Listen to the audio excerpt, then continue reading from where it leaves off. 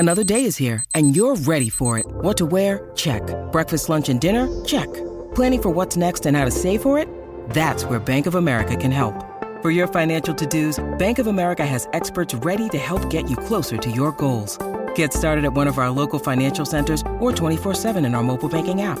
Find a location near you at bankofamerica.com/talktous. What would you like the power to do? Mobile banking requires downloading the app and is only available for select devices. Message and data rates may apply. Bank of America N.A., member FDIC. When you need mealtime inspiration, it's worth shopping Kroger, where you'll find over 30,000 mouth-watering choices that excite your inner foodie. And no matter what tasty choice you make, you'll enjoy our everyday low prices, plus extra ways to save, like digital coupons worth over $600 each week. You can also save up to $1 off per gallon at the pump with fuel points. More savings and more inspiring flavors make shopping Kroger worth it every time. Kroger, fresh for everyone. Fuel restrictions apply.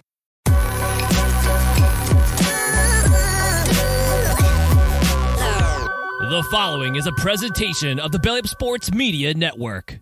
Thank you for listening to this Belly Up Sports Podcast Network product. Some said we'd go belly up, so we made it our name, and we're still here.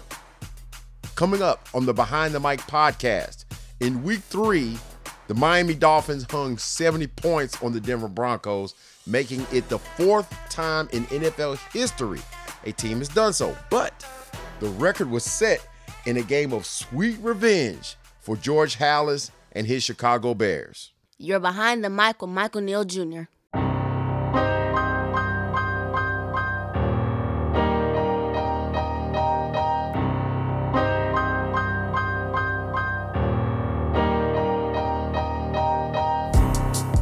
All right, you know what it is. It's Tuesday night. I got my sheets of paper, my notes. All right, NFL historians, lovers of sports history, welcome in. This show is for you guys and gals. Again, if you know this stuff already, congratulations to you. Cookies for everybody. I guess except me, I don't need any. But there's always someone else who does not. They don't know this stuff, okay? This show is for those who don't know as much about NFL history. So I'm here to do 3 things. That is enlighten, teach, and learn. It is the Behind the Mic podcast presented by Belly Up Sports and Belly Up Media. The Belly Up Sports Podcast Network. That's what we are proud of. And bellyupsports.com. Go to it, click on it, check out the stories, the merch, as well as all the shows, especially this one. I always say that. And you catch us on our home base of Megaphone. Also the favorites, Apple Podcasts, Spotify, Google Podcasts, Amazon Music, Stitcher, iHeartRadio, and we also have shows on YouTube. So this past Sunday, what was the big takeaway? All right, before we do the rundown, what's the big takeaway? For me, it was a lot of quarterback sacks, some bad offensive line play, and a day of comebacks. That's what it was. So, all right, now I'm working on getting this rundown down. Okay, I'm really trying to shorten this thing up because look, I'm not. My point is, what is it? If you never listened to my show, it's my quick hitting montage, I guess you could say, of going through doing a snippet of every game that was played and giving you a little entertainment if you missed the game and giving you not just the score, but a little snippet of what happened. But I can't continue to try to give you every single thing I know and I've seen of the game. I can't give you every stat and every little, everything. I tried to do too much. I really do. And with that being said, I pray this is a lot better, and it'll probably get even shorter after this. The rundown, Thursday Night Football, Lions, Packers. Something told me to start David Montgomery over Aaron Jones of Green Bay. Montgomery, $121 on the ground and 3 touchdowns. 34 points on the bench. I started Jones. He had 18 yards rushing. 2 points. 2 points. Terrible. Well, anyway, as far as the game is concerned, second quarter, I said, man, this is really bad. The Packers look really bad. They are struggling. And the more the Packers throw, the worse this is going to get. And right on cue, Jordan Love, he gets picked off. Halftime, you're down 24-3, and this wasn't the Saints. Now, I'll give a little bit of credit. They closed the gap to 10, and Love threw his arm off trying to do that. But the Lions defense, 5 sacks, 8 tackles for loss, and they hit Jordan Love 11 times. David Bakhtiari, if you're listening, they need you bad. And I pray that your knee gets better if he plays anymore again. Lions 34, Packers 20. Sunday, Johnny O London, Falcons, Jaguars. Who watched Toy Story? Kids, did y'all watch it? You did? Oh, that's great. That's great to hear. Football fun day in Andy's room. That was pretty cool. I mean, you got to listen to Booger McFarland and the other main announcer. I do not remember who he was, but it was entertaining. I watched this game on my phone on the way back from Paducah. It was cool. You got to learn, if you were a kid, and it's not for everybody, if you got to learn how the game is played and all that stuff.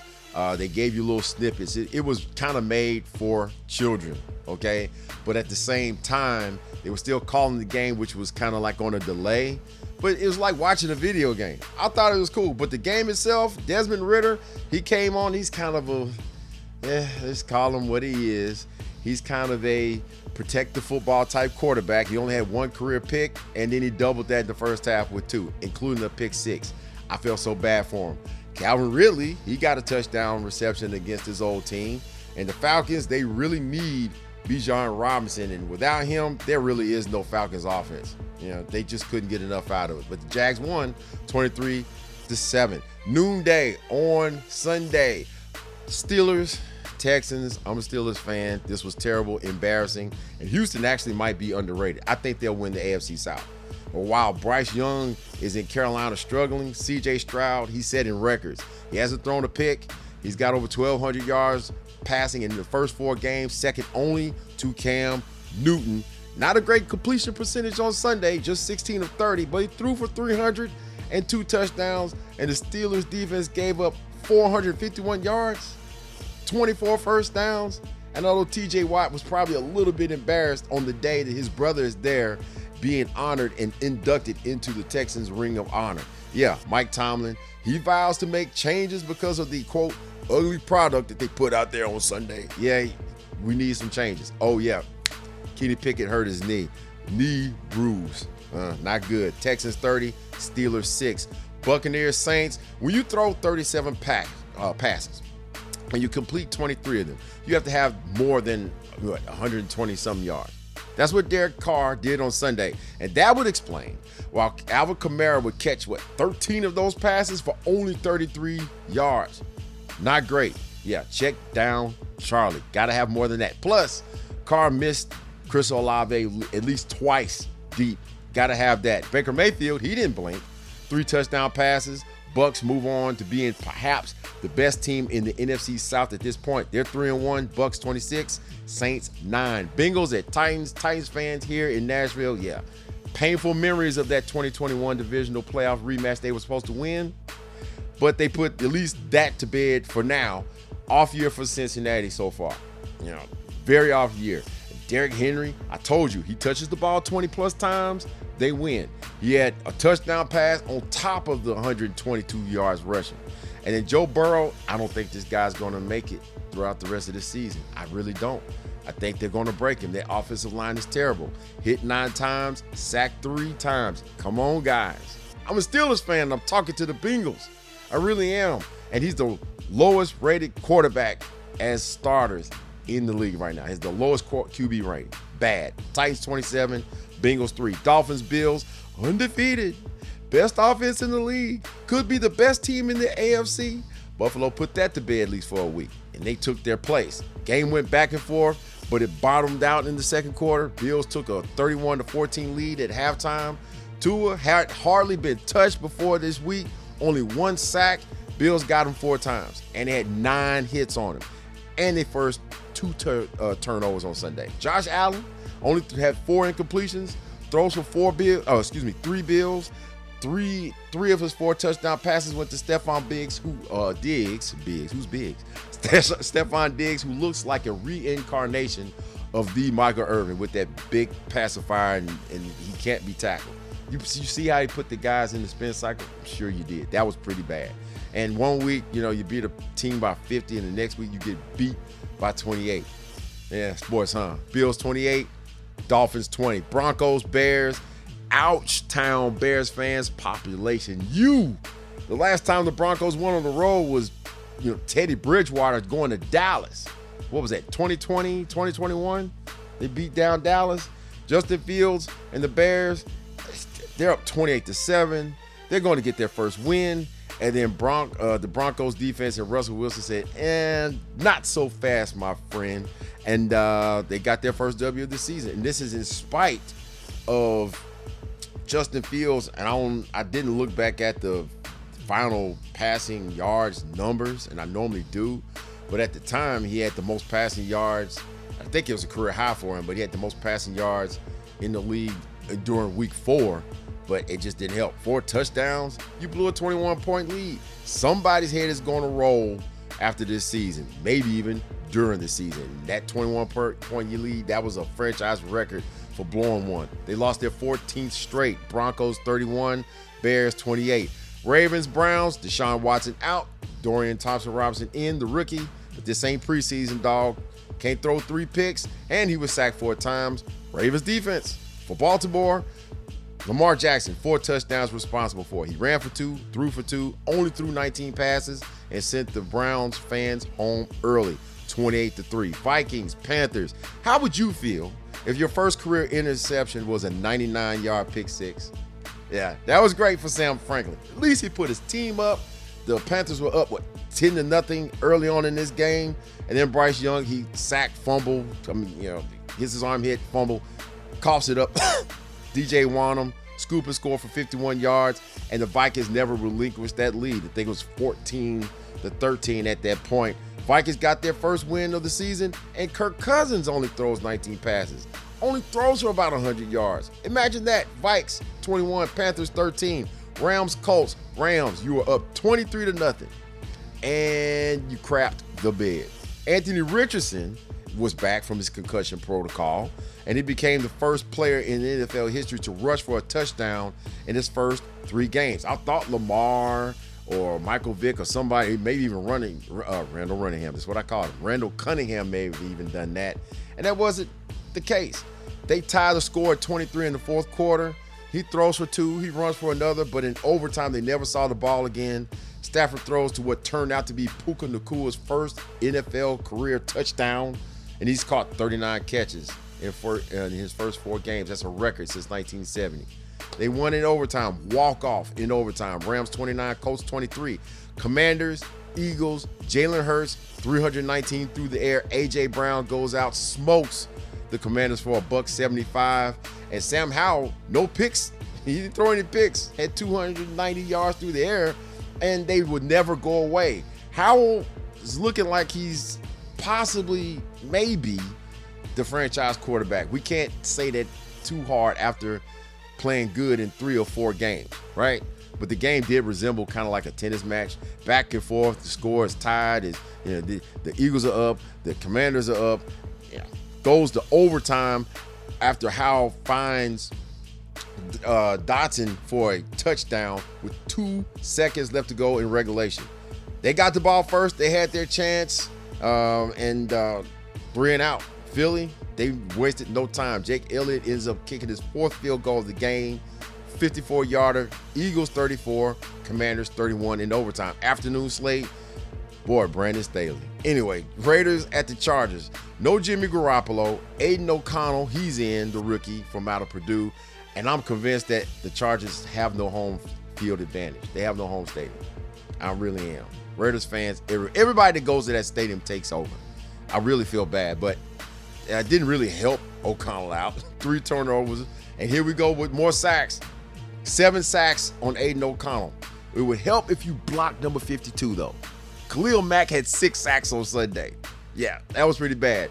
Chargers, though, in the second half, after going up big, 3 points, an interception, and then a failed brotherly shove on 4th down. Yes, the Philadelphia Eagles push play, to pick up a first down. Head coach Brandon Staley, he just won't stop with this 4th down stuff. But, it's going to burn him. Again, it's going to burn him.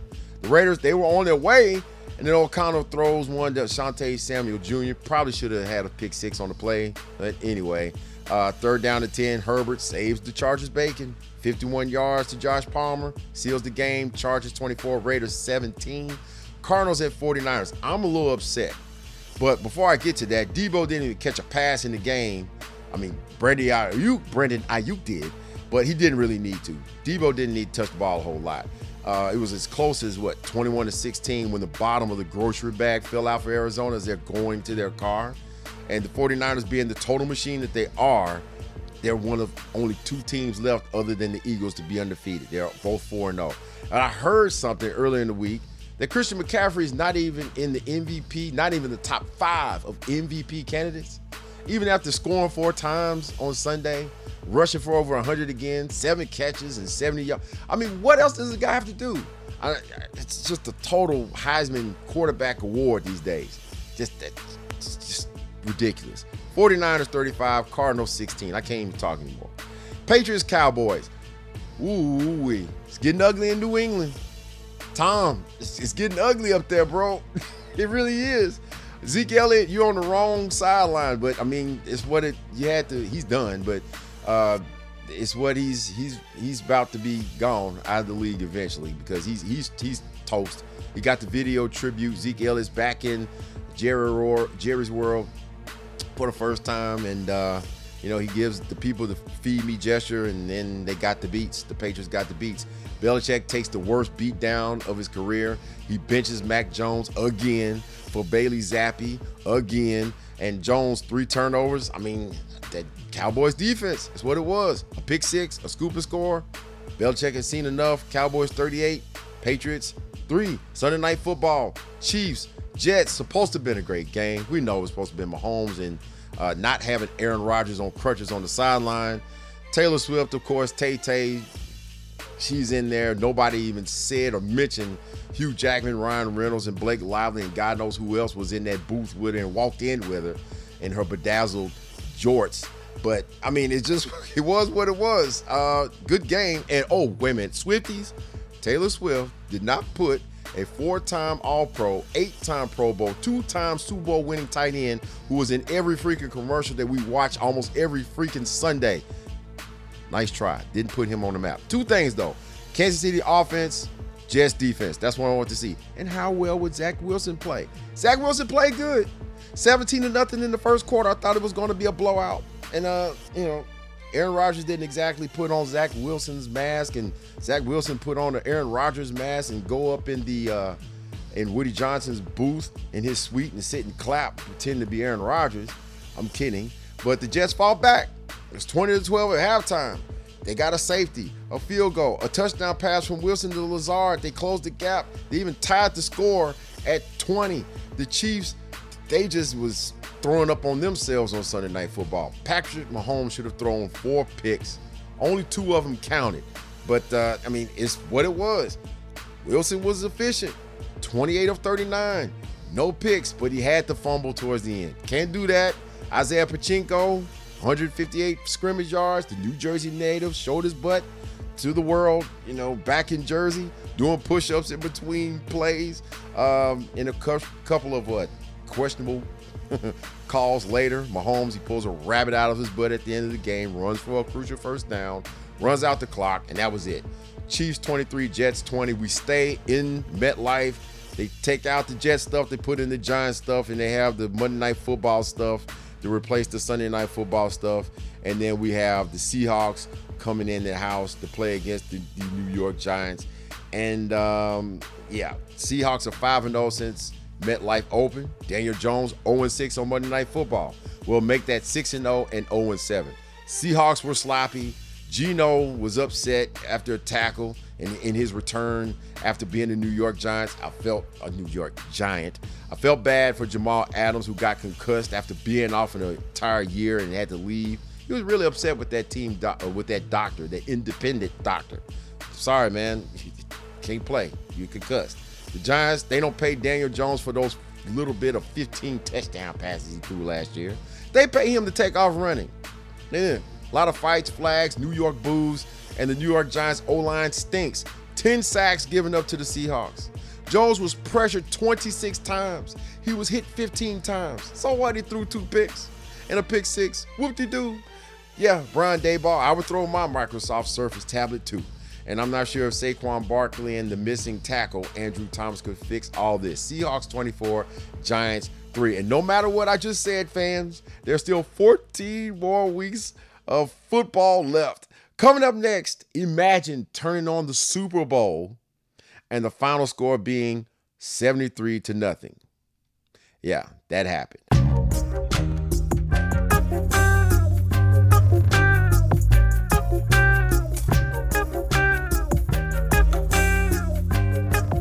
So last week, we talked about the Miami Dolphins becoming the 4th team in league history to score 70 points in a game. They beat the Broncos by 50, before they got humbled themselves this past Sunday. But the very first time a team scored 70 points in a game turned out to be the most in league history. And it came about in all places in a championship game that turned out to be sweet revenge. Kick the music. So the Chicago Bears and George Halas, they had been around since day one when the league was formed in 1920. Of course, they came in as the Chicago Staleys and, the starch makers. They would win their first championship as the Staleys in 1921, and they would establish themselves as being one of the better franchises in league history, especially early on. And this is going all the way to 1963. Of course, we know they had that big gap of being good and being a challenger until 1985 when they won Super Bowl 20. But their offensive success was built pretty much on what a lot of college and pro teams ran at the time, and they had to tweak it some. And that was the T formation. So the T formation was basically a double tight end set. They had 3 running backs. You can imagine 3 running backs. If you watched, some teams have actually done this, not just in college, but also in the pros. You may even see it in little league games. Old school coaches will run that double tight end set with their quarterback under center and 3 running backs in a straight line behind them. One directly, the fullbacks right behind the quarterback, and then 2 halfbacks. There's no receivers or anything like that. But the T formation actually had the quarterback, why they called him the quarterback, a quarter of the way behind the center, okay? And the way that it was mostly running the football. And of course, the passing rules were approved after the 1932 NFL Championship, in which the Bears beat the Portsmouth Spartans in their pretty much their last season in there before they moved to Detroit, to becoming the Detroit Lions. So you could throw the football from anywhere. But not a lot of teams were taking advantage of that. Enter Clark Shaughnessy. Clark Shaughnessy, a very innovative coach, especially on the offensive side of the ball. He was the head coach of the University of Chicago. And of course, in that close proximity to the Bears and George Halas, he actually helped the Bears out a lot, okay? They first met at a banquet in 1935, and he had a meeting with him, and they pretty much devised a plan for the future in which there's a quarterback under center instead of getting the ball pretty much shotgun snapped to him, and then also splitting a guy out, split in, or wide receiver being away from the formation, and also pre-snap motion, taking one of those halfbacks and moving them in or out of the backfield, okay, moving them across the formation. This is some things that nobody else was doing. Now, of course, going forward, when the Bears started doing this, well, other teams followed suit, but there was still some other tweaks that needed to be made. And the Bears, at one point, they went to 3 straight championships. They had 2 of them that they won in 32 and 33 before they was favored undefeated in 1934 and lost the sneakers game to the New York Giants, in which the New York Giants changed out of their cleats and put on sneakers from Manhattan University, and they destroyed the Bears in the second half. Green Bay, Washington, and the New York Giants were, along with the Bears, were the 4 teams that were dominating pro football at the time. And when you look at it, because Halas was trying to make these changes like any coach would, so they could be on top. But these are the 4 challenges. If you look at between the years of 1929 and 1938, these are just the appearances. I'm not counting, just the wins, but even them being in the championship. Green Bay was in there 5 times. Okay, Washington twice, Chicago 4, New York Giants 3. And then it was separated between 2 divisions. You had you had a West and an East division. And of course, in the West, that's where the Packers and the Bears resided. And I think around the time that they the Green Bay Packers brought in Don Hutson, a great receiver, Hall of Fame receiver. It kind of changed things. The balance of power swung to the Green Bay Packers. But in 1939, as a matter of fact, they beat the Giants 27-0 for the championship. And Halas and the Bears, they were just tired of losing to some of these guys. They couldn't get over the hump at one point. So they go to the draft. The draft is where they would end up building, starting in 1939 to building the 1940s monsters of the Midway, the dynasty that would be the Chicago Bears of the 40s.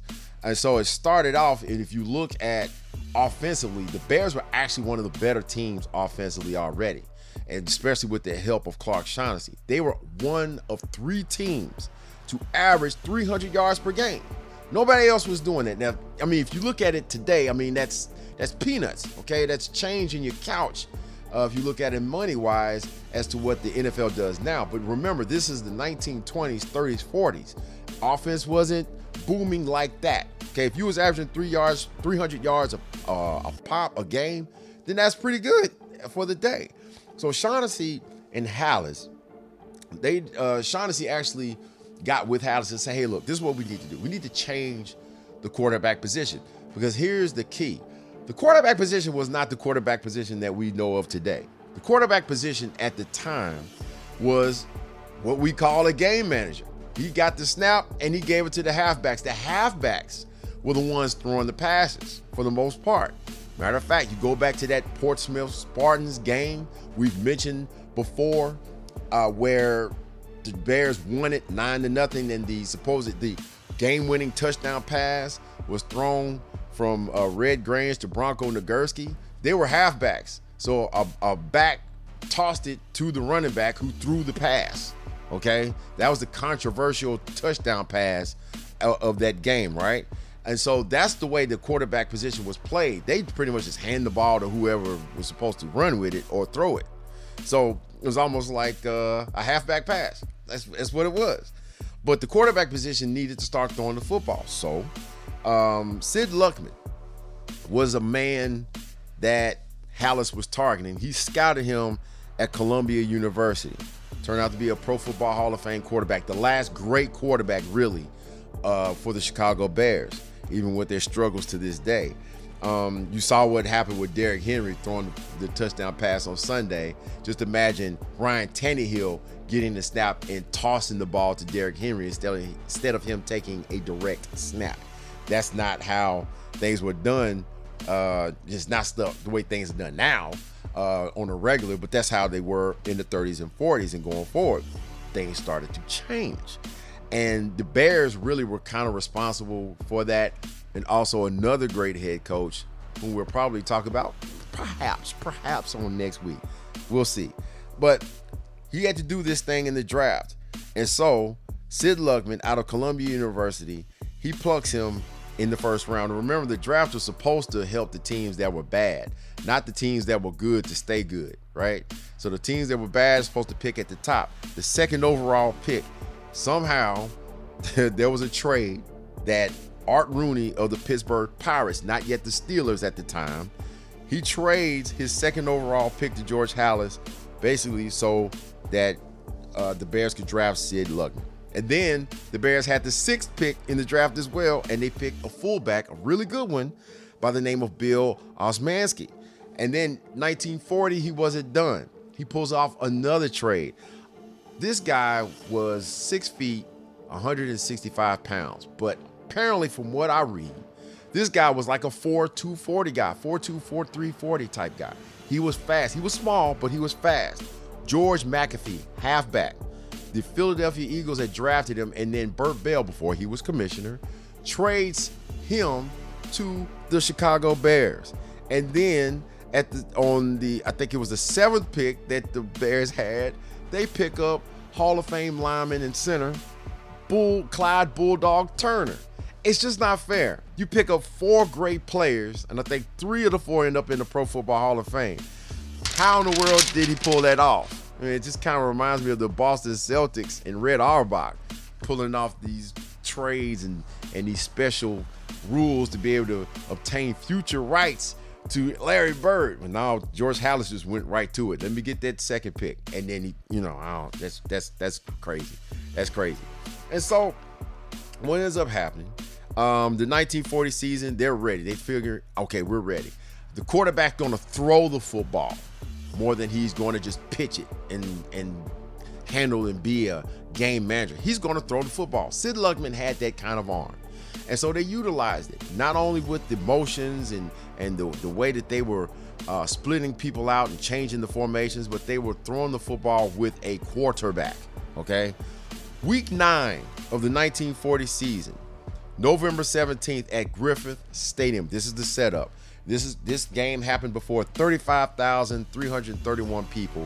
The Washington, excuse the term, Redskins came in 7-1. Remember, this is a historical show. The Chicago Bears were 6-2.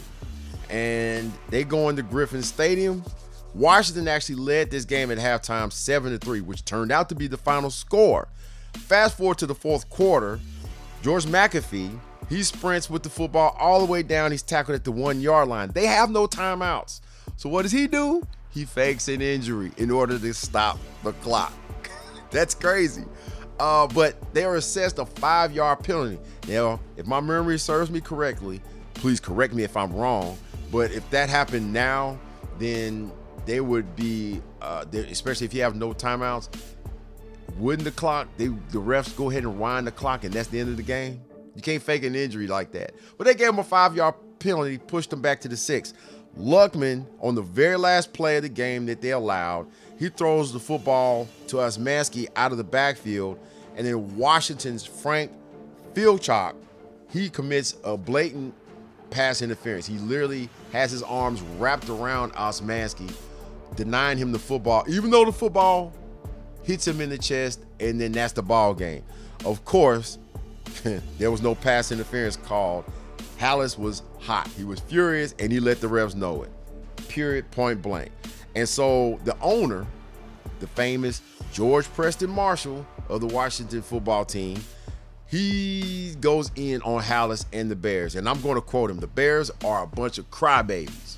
They can't take defeat. They're a first-half club. They are quitters. They are the world's greatest crybabies. That wasn't cool. That wasn't cool at all. So it's like, oh, okay. That's how you want to play it. So the rest of the regular season, the last 2 games, Chicago finishes 8-3 after beating up the Cleveland Rams and then also getting revenge on a team that beat them earlier in the season, the Chicago Cardinals. They win the West. Washington finishes with a similar record, and they won the East. Now these two teams are about to meet up in the 1940 NFL Championship game. So it's going to be played at Griffith Stadium Sunday, December 8th. All was going to be well, right? Especially with Washington. And their owner was running off at the mouth, like seriously running off at the mouth. And so Marshall, he sends a telegram after the Bears won the division title. And this is what it said: "Congratulations. I hope I will have the pleasure of beating your ears off next Sunday and every year to come. Justice is triumphant. We should play for the championship every year. Game will be sold out by Tuesday night." And so this was actually the most anticipated championship to date, okay? More than 36,000 tickets were sold. That was pretty big for pro football especially.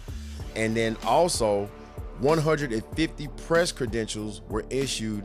And this was going to be the first time the championship game would be broadcast nationally on the radio through the Mutual Broadcasting System, who actually paid $2,500 for the broadcast rights. And so after that beating, of course, they know, all right, we got to play Washington again. We got to prepare a lot better for this defense. And so Stanford head coach Clark Shaughnessy, he travels to Chicago to help Halas and the Bears prepare for the game. And he's also getting his own Stanford team together because they're in the Rose Bowl, which they would win, by the way. And so here's the rub here. Halas and Shaughnessy, they go to the film room. They're at the Bears offices at 37 South Wabash in Chicago. Washington had a 5-man front that they were running. And they were covering that motion man. And then on top of that, they were shutting down what you would call the quick openers or the quick hitters. Those quick hitting running plays that were in the middle that worked so well with George McAfee. And so they designed a set of plays to test Washington's defense early in the game. And then, again, people, nothing new under the sun, there were some scripted plays for this championship game. So no, Mike Shanahan was not the first one to do that. Neither was Bill Walsh. They got it from somewhere. And Clark Shaughnessy, being a Stanford coach, you West Coast people, and you know that Bill Walsh was a Stanford coach, they had to know about that. Somebody had to know about that. Even Paul Brown possibly knew about that because he lived in San Diego in the offseason. So nothing new under the sun. They had scripted plays that they had put together in order for this game. And so on top of all of that, though, on top of all of that, Sig Luckman, he called George Halas, and this is in an interview in 75 Seasons. I remember him talking about how he was a great psychologist. And also it being said that this was going to be a lesson that pretty much kind of predated, and again, nothing new under the sun. Modern pro football uses this stuff today, how to work the media.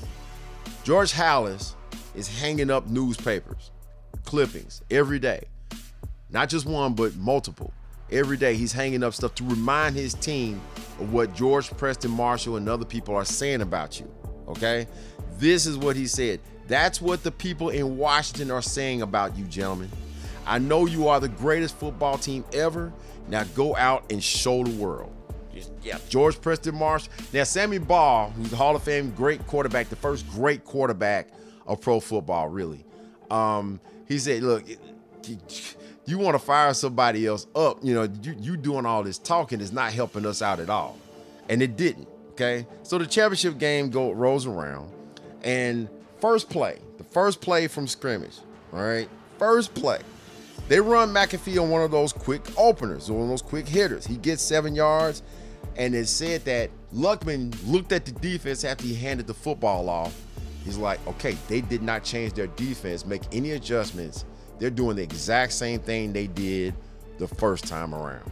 So it's like, all right, let's go into that scripted playbook.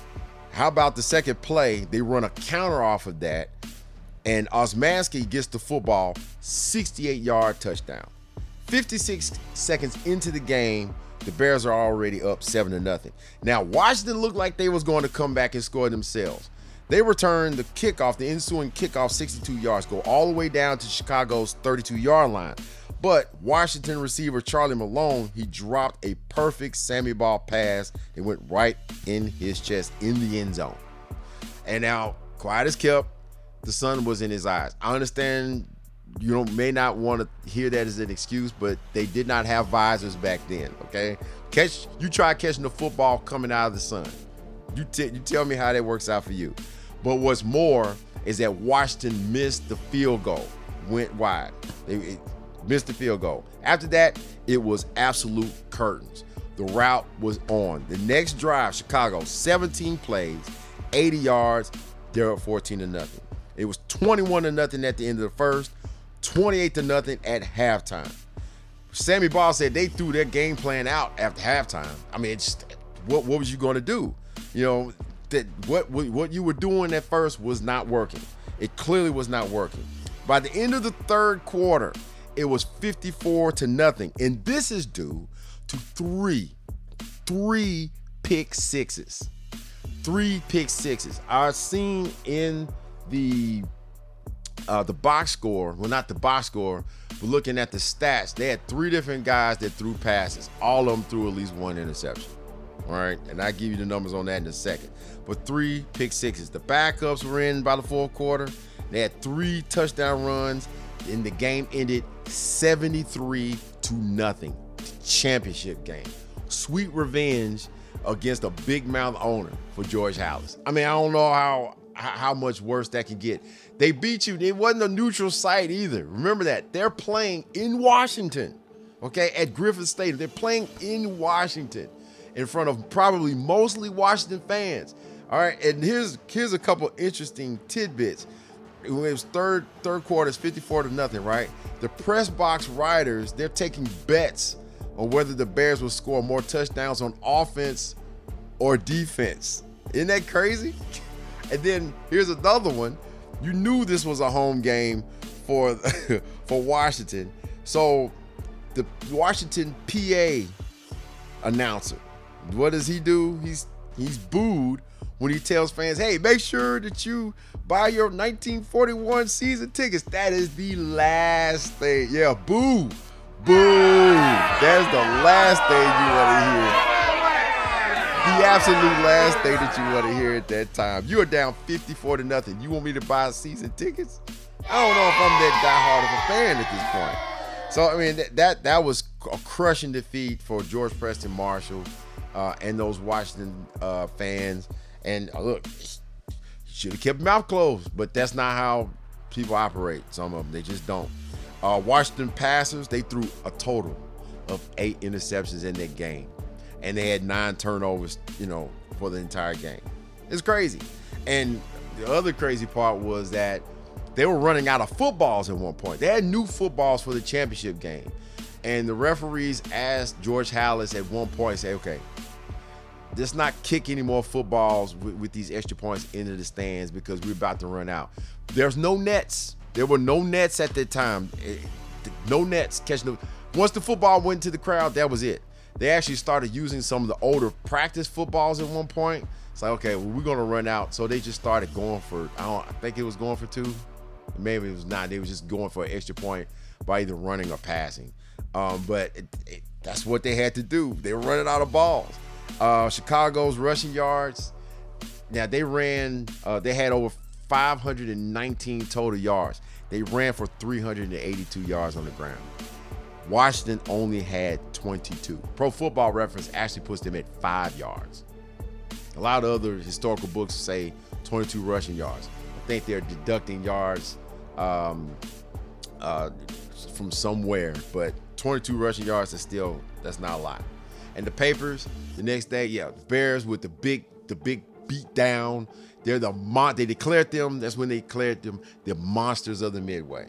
And that started and kicked off the Bears dynasty, in which they really soared into greatness.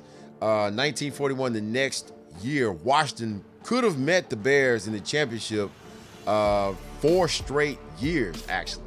40, 41, 42, 43, I believe. They could have, but it didn't happen because the New York Giants got there instead, and the Bears, they beat them down 37-9 at Wrigley Field in Chicago. And then Washington actually got their revenge in 1942. They beat Chicago back at Griffith Stadium 14-6. But then the Monsters would return the favor in 1943 with a 41-21 thumping at Wrigley. So Washington, they made their last championship appearance in that famous game I've talked about before. The Cleveland Browns won their first ever title in their last year in Cleveland because they left for LA in 1946. They beat Washington 15-14, and that was a painful loss for them. I think that was the last time that they would see a championship game until they reached the Super Bowl against the Miami Dolphins in 1972. That's a long time. And they lost to Bob Waterfield, who was a rookie at the time, and that's what it was. The Bears would win it all again in 1946 at the Polo Grounds against the Giants, and that would be the last time they would see a championship game for a little while till 1963. But the war actually ultimately broke them up. They won 4 championships in 6 years, and the war ultimately broke them up. But they could have probably continued into the 50s possibly. I would have loved to see those Bear teams play against, see what the results would have been in playing the Cleveland Browns in the 50s. That would have been great to see. But there were 2 other ones that we mentioned last week. 2 other teams that scored 70 points in the game besides the Dolphins this season. In 1950, as a matter of fact, the LA Rams, they beat the first incarnation of the Baltimore Colts. They came out of the AAFC 70-27. That was a lot of points. 97 points in the game. It's a lot. And wouldn't you know it, Washington, they scored the second most points in NFL history. In 1966, they scored 72 against the Giants And that game, actually, when you total both of those teams up, 72-41 was the final score. 113 points scored that day, the most in a NFL game in NFL history. That's pretty cool. It's pretty cool. But George Preston Marshall, yeah, probably could have kept his mouth shut, but it is what it is. That's it. References, thanks to ESPN.com, also ProFootballReference.com, and I'm launching my books. 4 really good books. Papa Bear, The Life and Legacy of George Halas by Jeff Davis. The League, How 5 Rivals Created the NFL and Launched a Sports Empire. This one written by John Eisenberg. Also my favorite book, America's Game, The NFL at 100, co-written by Jerry Rice and Randy O. Williams. And finally, The Sporting News Complete Super Bowl Book, 1993 edition, editors Tom Diner, Joe Hopple, and Dave Sloan. And finally, My Eyes, Ears, and Brain. This has been the Behind the Mic podcast presented by Belly Up Sports and Belly Up Media. Belly Up Sports Podcast Network. Check us out on bellyupsports.com. Click on it. Read the articles, check out the merch and all the other shows, but especially Behind the Mic.